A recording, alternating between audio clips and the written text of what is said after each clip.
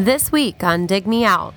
You're the One for Me, Fatty. I mean, which is a song you should never put on a mixtape for a girl, by the way. Never put that song on a mixtape.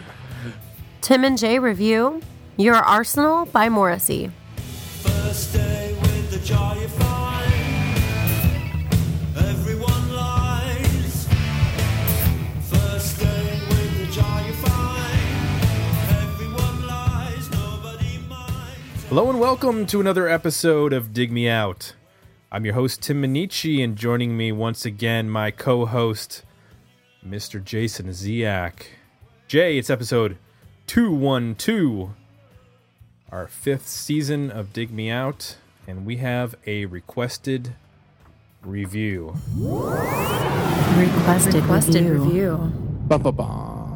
Exactly. And this lines up well with, we are kicking off our first theme month, and our theme for the month of February is Britpop.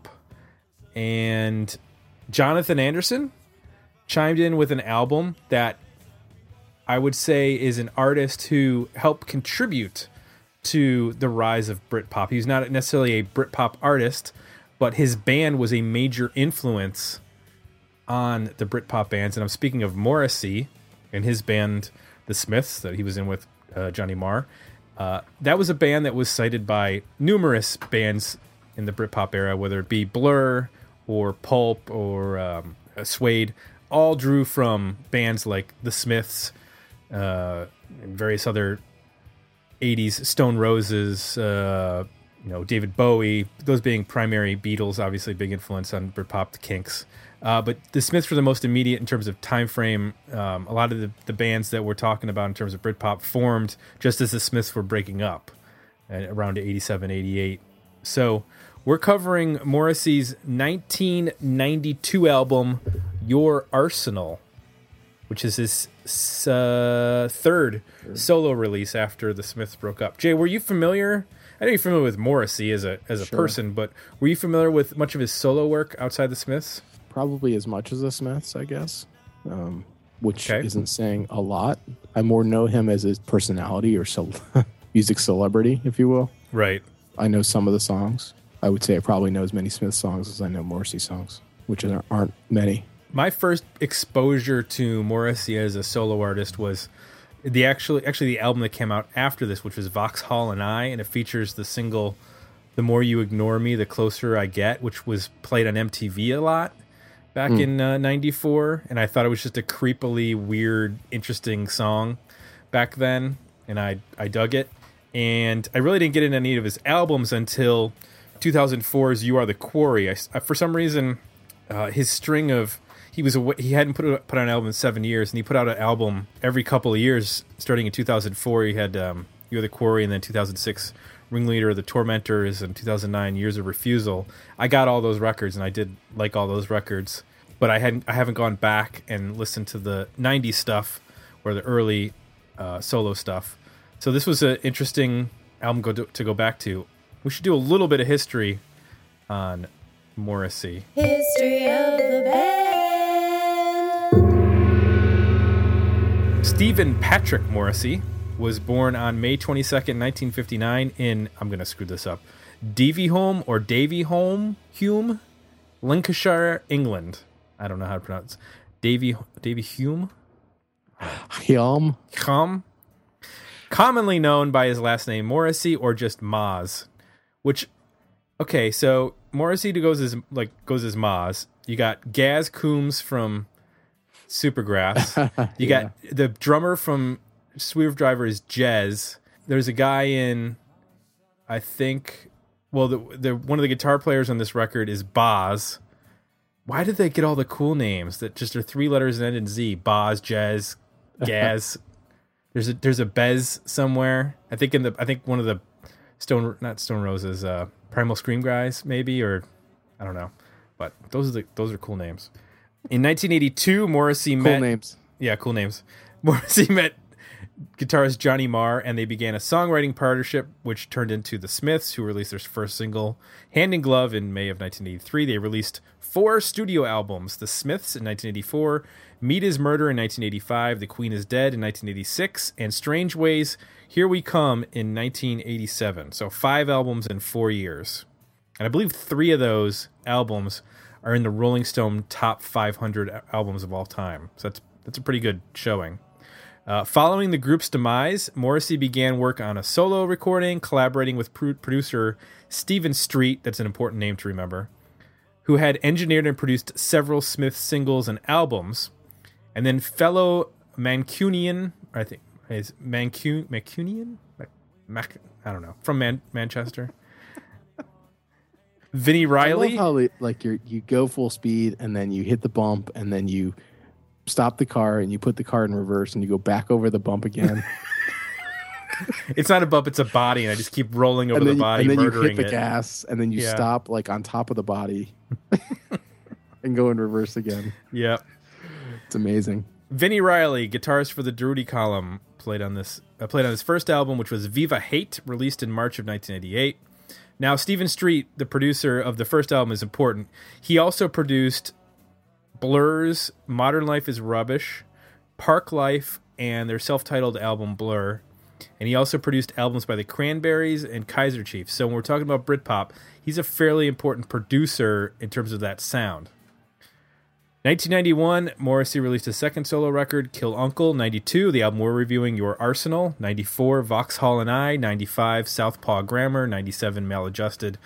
04, You Are the Quarry. 06, Ringleader of the Tormentors. 09, Years of Refusal. And 2014, last year, World Peace is None of Your Business. He's also had a number of compilations that have come out of B-sides and singles and rarities. Same thing with the Smiths. The Smiths put out a lot of singles that were outside of their albums, and they put out compilations that covered those. So that's the history, very briefly, of Morrissey. If you would like to suggest an album for us to review, please visit our request to review page at digmeoutpodcast.com, just like Jonathan Anderson did. And we greatly appreciate it.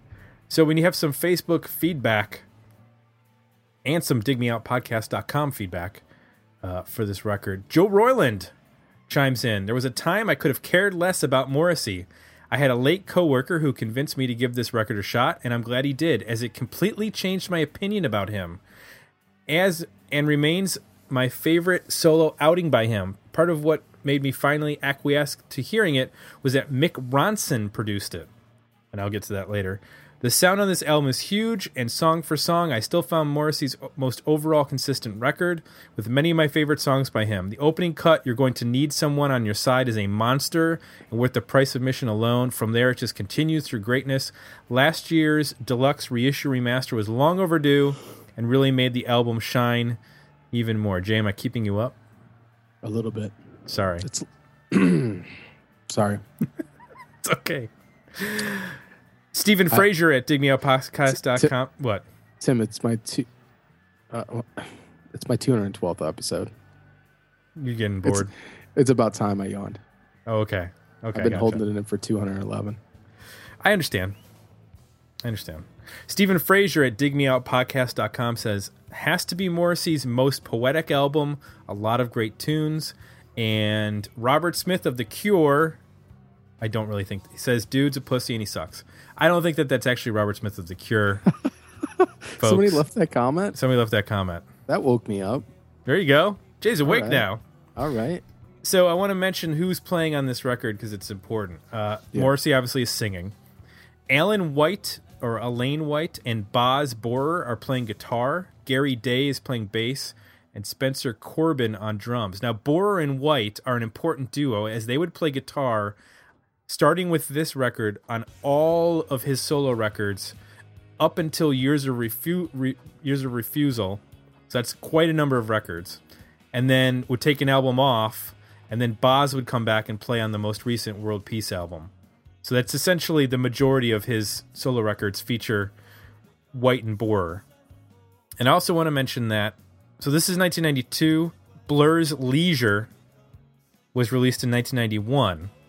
And Stephen Street actually ended up producing, I believe, one of the singles around this time for Blur, after having just wrapped up his time with the Smiths and Morrissey, and then would basically transition over to working with Blur and make Blur's best 3 albums, with Modern Life is Rubbish, which came out in 93, and then followed by Park Life in 94, which were, I think at the time, 2 of the best-selling records in the history of the UK. At least Park Life was.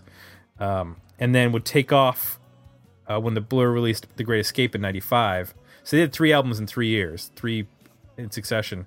Then took off 96, and then he came back for Blur's Blur, or Blur's self-titled record, which features the song 2, which everybody in the United States is familiar with because it's played at every sporting event ever. Woohoo! I think it might be overtaken now by Seven Nation Army by White Stripes. That song is played at every sporting event. Or the crowd just chants it.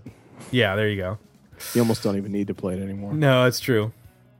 So that's the notes and the history and all that's on Morrissey's Your Arsenal. Let's get into this record, Jay, and let's talk about Morrissey, Your Arsenal. I'm going to go first. I think I threw it to you last review when we did Caius. So I'm gonna trade it back, and I'm going to go first on this record. That's nice of you. I'm going to start with Mick Ronson, and I'm going to start with White and Borer, because I think those 3 guys help make what is probably right now my favorite Morrissey release, and that's including the Smith stuff. I find this record to be just full of energy and interesting guitar, and I think the sound, and it probably helps because I've been listening to the remastered version on Spotify, that this record sounds great. Joe Royland mentioned the opening track, You're Gonna Need Someone on Your Side. I mean, the guitars just sound huge, just barreling through the song.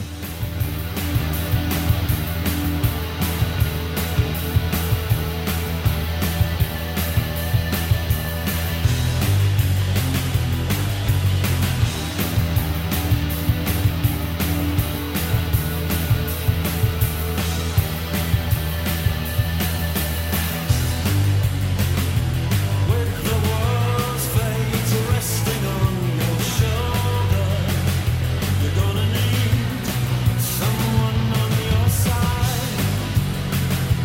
You can't do it by yourself any longer. You're gonna need someone on your side.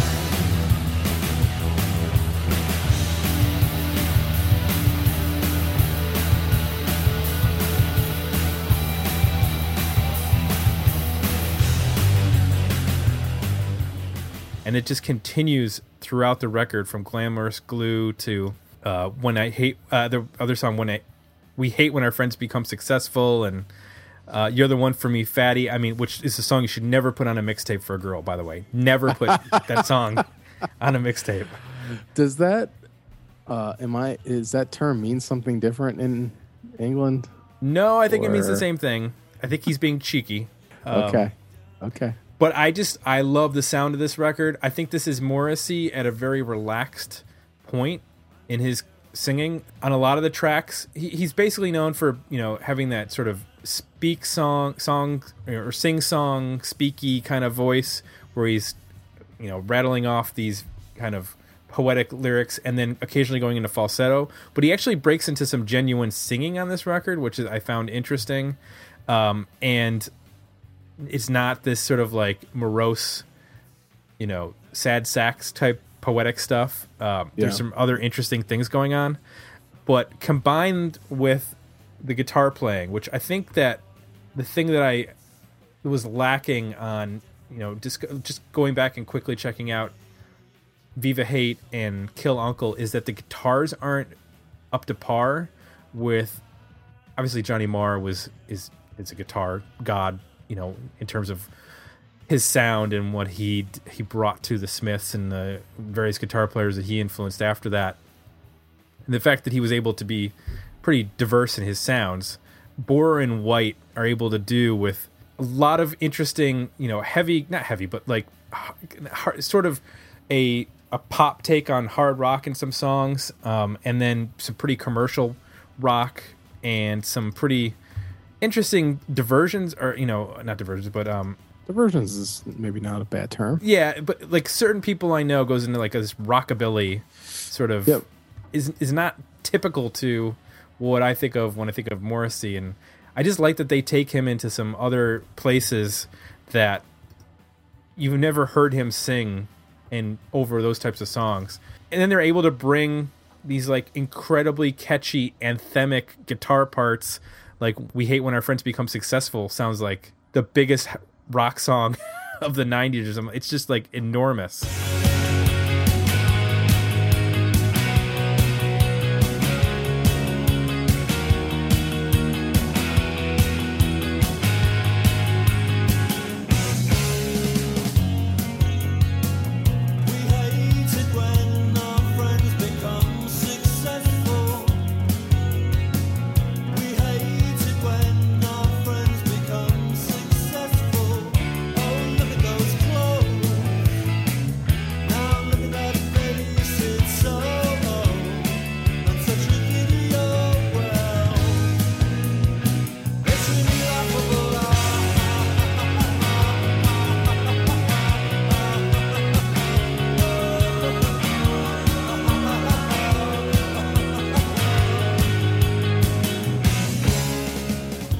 So I think that those three guys, Ronson with the production and the two guitar players, just bring a ton to this record that make it really, really cool and unique. And that was the biggest question I had coming into this record because, like I said, I knew of Morrissey as the sort of personality. I knew the vocal style.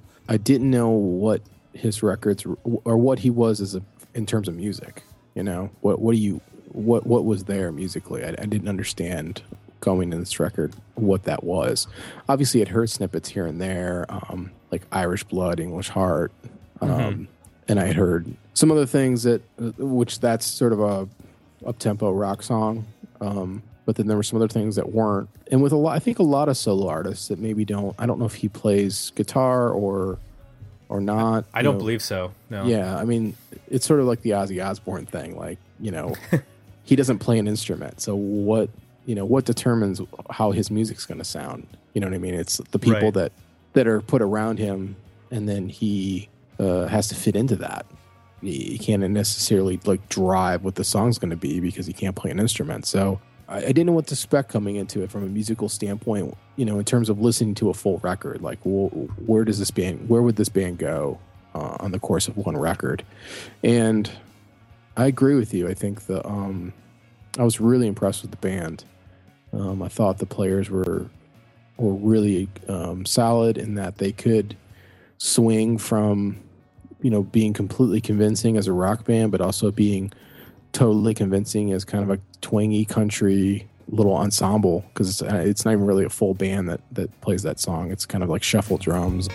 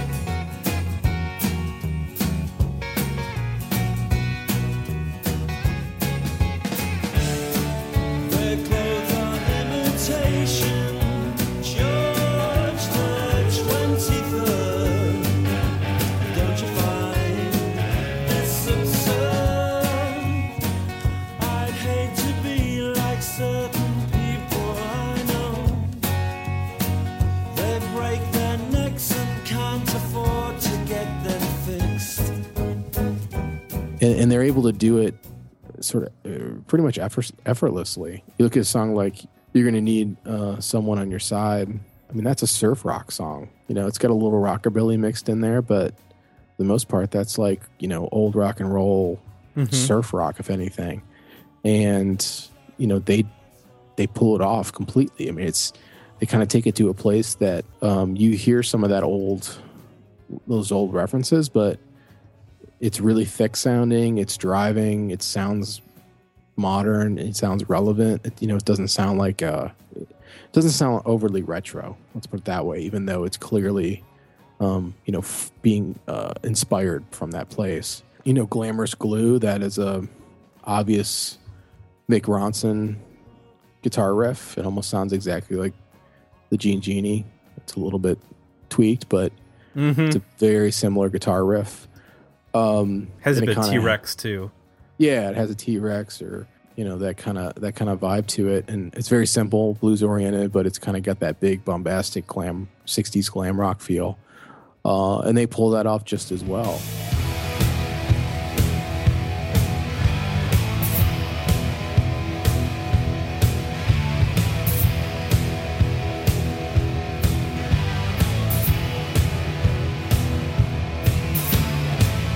First day with the joy you find, everyone lies.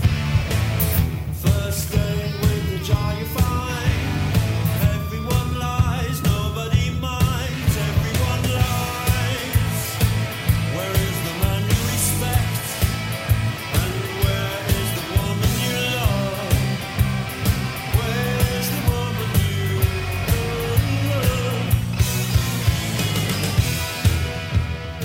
I will say though, for the first two songs, I was left wondering, okay, well, they can do both of these pretty, well, and they transition from them. But what is this? What is the core of this band? What is the heart of what this band does best?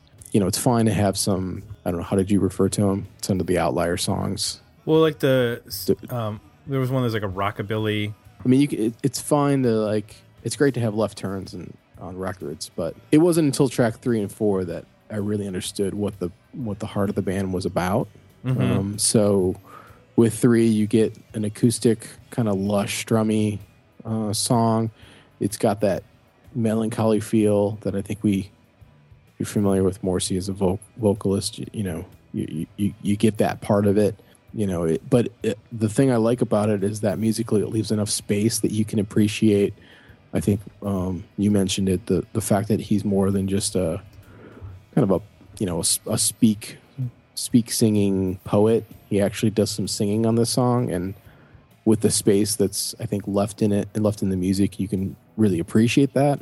I think the first two tracks they're a little more genre specific. Him as a singer gets lost in that somewhat. So I think it's a track like 3. It really, I think the whole band comes together. You understand the strength that he brings to the whole equation, and then track 4, it gets bigger. It's more up tempo. It's more of a rock song, but it's got pretty clever lyrics and unique phrasings and those sorts of things vocally that I think were more expected. And then from there on out, it kind of catches a rhythm where it continues to do that. So you've got these left turns, another left turn like Certain People I Know, but then like you said, We Hate It When Our Friends Become Successful is another rocker, and you kind of get this rhythm of going back and forth. Towards the end of the record, it slows down a bit, and I like him in ballads or slower songs, especially like a song like Seasick, Yet Still Docked, which has, a 6/8 feel that gives it that kind of that feel like you're on a boat that's swaying back and forth kind of thing, which I think is great. I think that the track 9 is probably the only one that loses it for me. It's just a little bit pedestrian compared to the rest. But the album ends strong with Tomorrow. Big dynamics coming in, a very melodic bass line. Again, I think this band is, I think it's safe to say, pretty underestimated. I wasn't aware of his band and who these guys were, and he, I think for someone like me who just sees this from a distance and in my periphery, he overshadows any musicians he's played with other than Johnny Marr. So it was refreshing coming into this to hear, the band kind of stand up to, I think, his personality and what he brings as a singer, and be able to do some things that were, pretty impressive, and everybody was playing for the song, which was great to hear.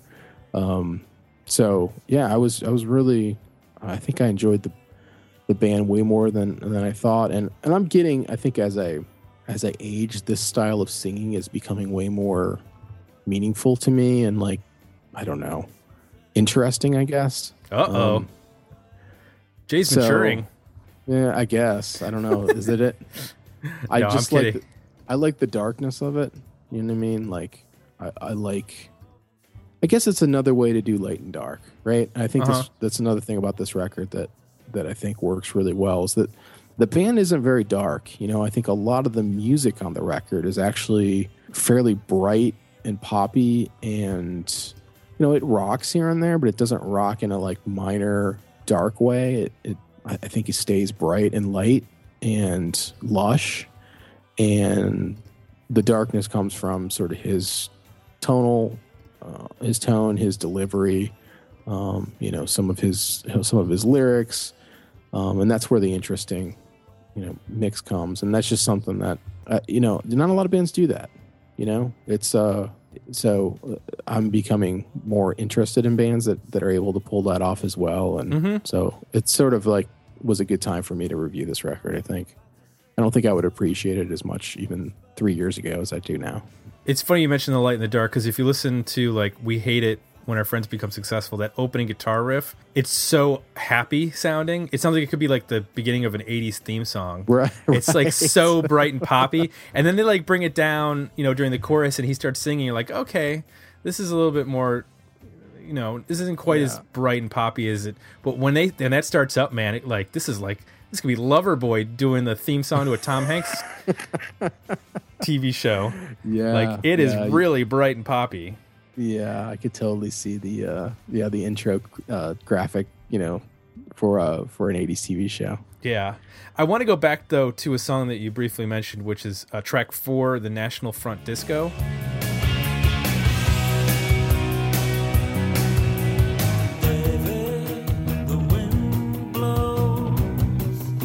The wind blows bits of your life away.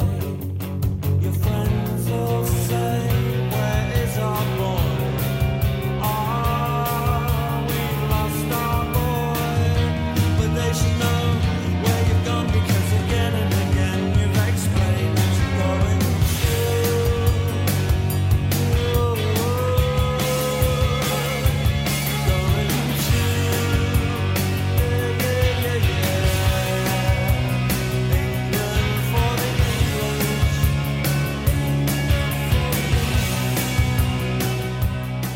Did you catch the line in that chorus where he says England for the English? Yeah. Yeah. So I did some research on that. Okay. Did you do any? Because that was an No. interesting No, but line. I was just gonna say that you know, the one other song that I was probably most familiar with was Irish Blood, English Heart, and knowing that song and listening to this, it just made me wonder, like, has he? I mean, there's obviously some nationalistic threads in this, at least through those two things, and is that like something he's always done, like sort of commentary and on, you know, English culture and politics and Oh yeah, heritage? that was throughout. Yeah, that was in the Smiths lyrics constantly. But the thing that's interesting is, so the National Front was actually the British National Front back in this time period when this came out in '92, which was a far right group. So England for the English has this connotation of like foreigners get out. England is for the English.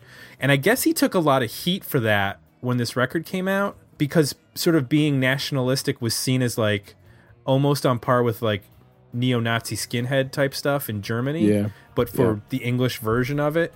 And what was interesting is that a lot of the bands that were forming the Britpop bands like Suede and Blur around the time were, you know, 88, 8 or 9, were sort of rejecting that sort of like, you know, England for the English sort of right-wing politic. But when Nirvana and Pearl Jam happened around 91, 92, a lot of those bands started saying, screw America, England's better, England is where it's at, and became very nationalistic to the point where you had like Oasis playing Les Pauls with the Union Jack on them, or waving Union Jack flags on stage, or, you know, actually became a big part of Britpop was being nationalistic and fighting back against the scourge of American grunge invading radio in Britain. Because remember, they don't have a lot. They're dealing with a national radio service, so they don't have in the way that the U.S. has radio stations, through all over the place playing all different stuff back then.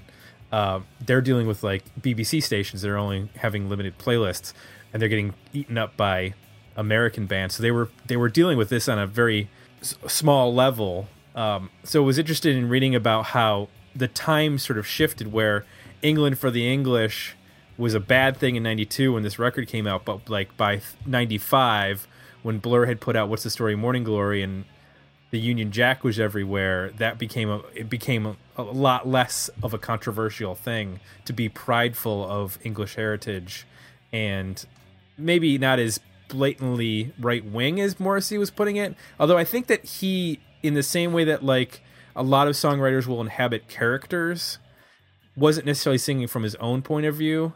He was probably singing more from a character's point of view, because I think that Richie Edwards and Nicky Wire often would write in the terms of characters from Man Street Preachers, but it would get ascribed to them as their political leanings when it wasn't necessarily so. Yeah, I assumed he was singing as a character for some reason. Maybe because he's addressing, was it a David in the song? Yeah. And it seemed like, I just felt like he would likely be doing that from a character point of view and not from a personal point of view, just because then, that's kind of a ballsy move to sing a song that's uses somebody's first name, and obviously, everybody can start figuring out who that is, as opposed to, doing that from a character standpoint. It's a little easier to directly address someone. So I just, for whatever reason, that amongst others, just assumed that he was singing from a character standpoint. Isn't there a line about something like, I don't remember exactly, something along the lines of like Los Angeles creates the words that we use, England, and do you remember that line? Yeah, it's in Glamorous Glue. Oh, okay. And from what I read, both in terms of reading the lyrics and then reading about the lyrics, is that it's sort of a outside view. I don't think he's singing it again like himself, because he says like, what do we say? We look to London, or we look to Los Angeles for the language we use. London is dead.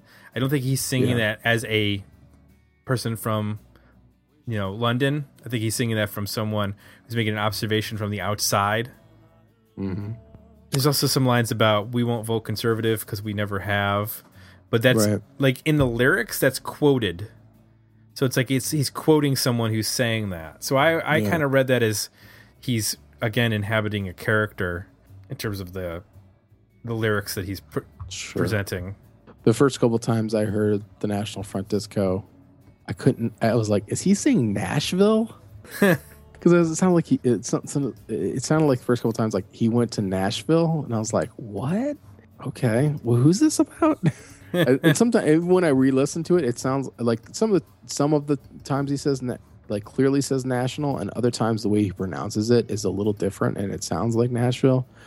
It's just funny. Well, the other song that I read that had some interesting lyrics to it is the actual, which has the title of the album in it, which is "We'll Let You Know," because this is kind of read as being like a pro soccer hooligan song, because he says there's lines, "We will descend on anyone unable to defend themselves," and then he says "Your Arsenal," which is Arsenal, the soccer team.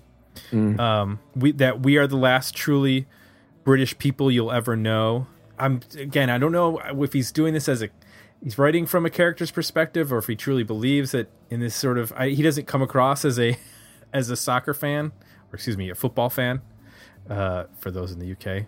But there's these weird, lyrical flourishes where I don't know if he's speaking from characters or speaking from his own personal opinions, or if it's some sort of mishmash of, or what. Sometimes it's not a good idea to overanalyze lyrics and just sort of take them as they are. But I'm trying to read into what he's saying, because he's such a prolific lyricist in terms of what he's putting forth. So sure, and I bring I half listen to lyrics, and sometimes not at all, point of view to a lot of this. So from that point of view, it is refreshing that his sort of morose delivery at times, it's more effective if he's not singing about himself. You know what I mean? Like, to me, it's more interesting if somebody has a delivery like that and what they're saying isn't like, woe's me, right? That's the most predictable combination you could have. And, right, that's what post-grunge was. You know, it's like people with like painful, whiny voices literally complaining about painful, whiny lives, you know? And it was like, this is not interesting to me at all. But the fact that he has that, you know, that delivery, but he's mixing it with, you know, lyrics that aren't always, you know, from his point of view, you know, from other characters and telling stories and that sort of thing, it makes it way more interesting to me. Plus, he paints interesting pictures, right? When you hear certain words and things, it just, the images it creates are, you know, compelling and interesting. Go with the music and a really cool combination. So, you know, from my point of view, that's what makes it work without getting into analyzing. Even though I like you, I think on some of these songs, I was wanting to like scratch a little deeper there and figure out like, wait, what? Who is he talking about? Like, it just intrigues you enough, you know, that you want to kind of get to the bottom of the story. But I'm assuming there's no story to really get to the bottom of them. Some of these. One of the things that I talked about with Katie actually about this record that I've found with British bands that does not happen with American bands, which is there's a definite sense of place with a lot of artists from in the UK in terms of there being almost like a hip hop type rivalry between cities and locations that American rock bands don't seem to have, but it only seems to happen in hip hop, where it matters if you're from, you know, Atlanta or California or New York or whatever. There's a lot of that in between bands that are from London. They're city, you know, snobby city kids who are in bands, or they're from Manchester, which is more working class. And those are the, you know, the rural factory working families. And it even comes up in Morrissey's song, "We Hate It When Our Friends Become Successful." In the second verse, he says, we hate it when our friends become successful, and if they're northern, that makes it even worse. If we can destroy them, you bet your life we'll destroy them. I don't know who's up northern. I don't know why there's a beef with the people up that are northern, but apparently there's a beef. And I can't think, like, can you think of that? The only thing I can compare it to is hip hop. Like, I just can't think of rock bands being like, oh, that band's from Chicago and they suck because Chicago sucks. No, it's like, no, that didn't really happen. Like, if anything, people get like, I got to move to Seattle because I want to be in a band that's successful. Not that they there get was a pissed little off bit about of that. There was a little bit of that on the West Coast in the '80s. So like, all the thrash bands were from San Francisco, and they hated all the glam bands from LA. Gotcha. And then all the guys in Seattle thought they were all ridiculous, and there was a little bit of a thread like that. I don't know that they didn't really call each other out in songs, though. It was more of a personal. They all would migrate to whichever city they identified with on the West Coast and sort of create their own little scenes and privately, you know, they hate each other, but not really sing about it. Right. And now they all, in hindsight, now they all blend together, like they all play together and are cool. But I have heard stories like that. Yeah, I just found that interesting because it comes up with Britpop as that evolves too. There's a distinct class war going on between Blur and Oasis, based on the fact that, you know, Oasis were from more of a working class area, and Blur were university kids. So that made them instantly, you know, effete, Ponzi, whatever they British call them. I don't know if Ponzi's a word. I just made it up. But Ponzi. Ponce. You're trying to say pansy? No, that's not the word. Let me see. Let me Google that. Potsy? No, not Potsy. Happy Days? Pansy? No, Ponce is right. It's an effeminate man, a man who lives. So it's an effeminate man, and then the second definition is a man who lives off a prostitute's earnings, which I thought that would be a pimp. Would that be a pimp? Yeah. I don't know. I'll go with the first one, which is an effeminate man. So, are we trying to say putz? No, Ponce, Ponce. Ponce de Leon? No, not Ponce de Leon, and not Ponce, Puerto Rico. Oh man, Ponce. Where's this going? Anyway, I was just getting to the point that there's a class rivalry in a location rivalry that obviously Morrissey was keyed in on, that went through the 90s with the British bands then and various areas around the UK, Scotland and Wales and stuff like that. And probably before that, we didn't even know it. Slade might have been, and T-Rex might have been battling based on where they were from. I have no idea. I get sometimes I need a translator for the various things that are said in UK bands' lyrics, because it's so specific to that sort of region. It's almost like you have to decode it, that I don't quite always know what's going on. Yeah, we suffer from Americanism a little bit. Sorry. Yeah. We try. So, Jay, was there anything about this record that you didn't like, that stood out like a sore thumb for you? I think despite the band firing on all cylinders, and the majority of the time the vocals really, feeling integrated, there are some moments where it does feel like the band worked their ass off, recorded all these tracks, and then he kind of just came in and sang over top of it. And there's some times where, some of the choruses don't quite live up to what you would want. Like, they feel like they could be stronger. But other than that, I mean, that's not really what he's about all the time. So I'm willing to forgive that. I guess my only criticism is that point about there are moments when the vocal sounds a little disconnected from the rest of the band. Mm-hmm. But other than that, no. I had the same thought about Ozzy Osbourne. Like, how are they just writing music and then presenting it to him, or is he actually in the room and like directing? Because the relationship with the Smiths, which I read in the book last year, A Light That Never Goes Out, it was Johnny Marr and Morrissey were together in a room writing songs. Like, he had lyrics written, or he would write lyrics to what Johnny Marr was writing, and they were like together. And then they brought in the other, like, they actually, their record deal was based on them as songwriters that they signed with Rough Trade. It was not like the band was basically, Mike Joyce and Andy Rourke were, good players, but they were brought in to fill out the band, not necessarily be contributing members to the band in terms of songwriting. It was Marr and Morrissey's show.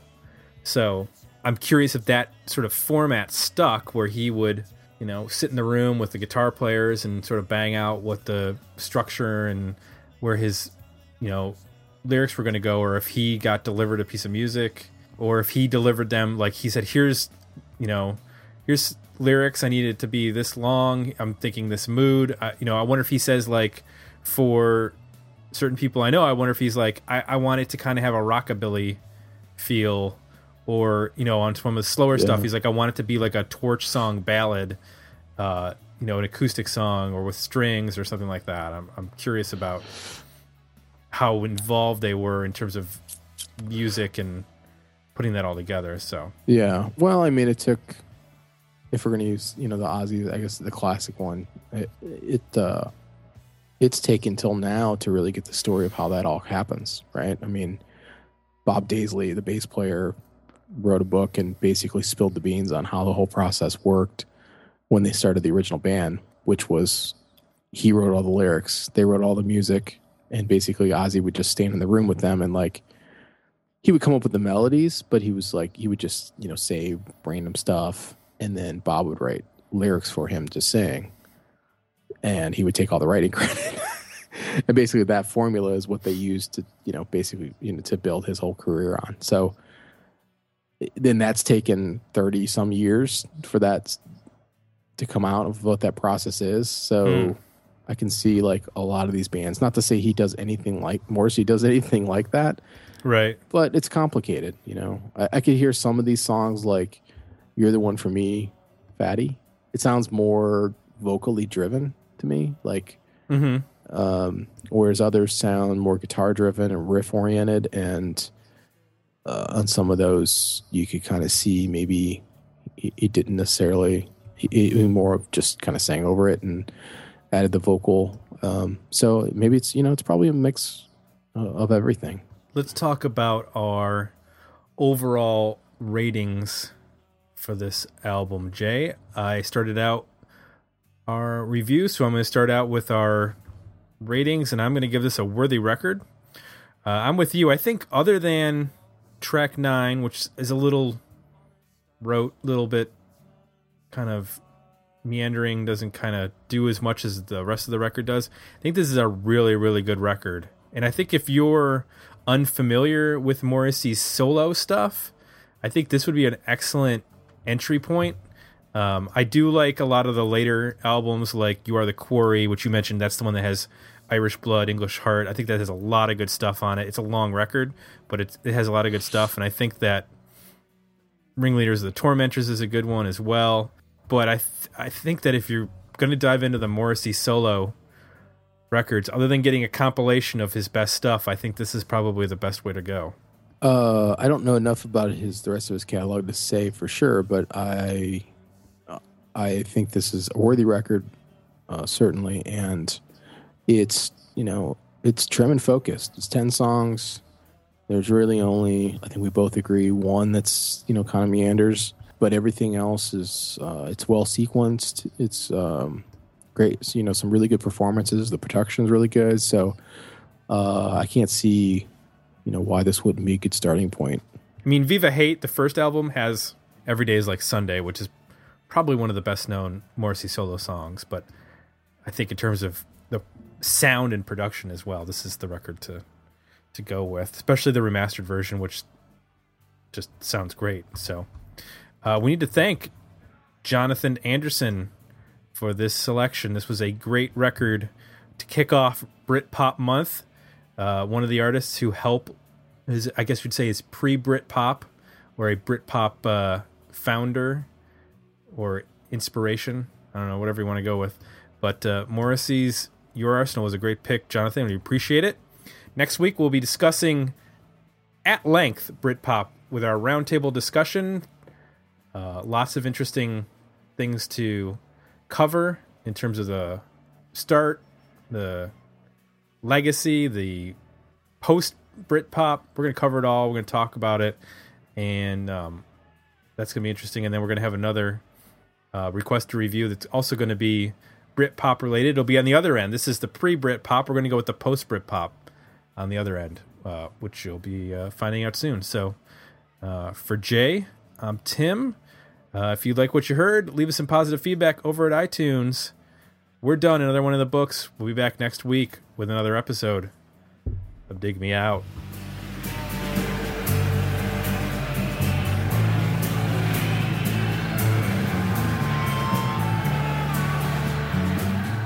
Join the conversation about this episode at digmeoutpodcast.com, where you can find links to our Facebook page and Twitter feed, as well as links to our request a review and merchandise pages.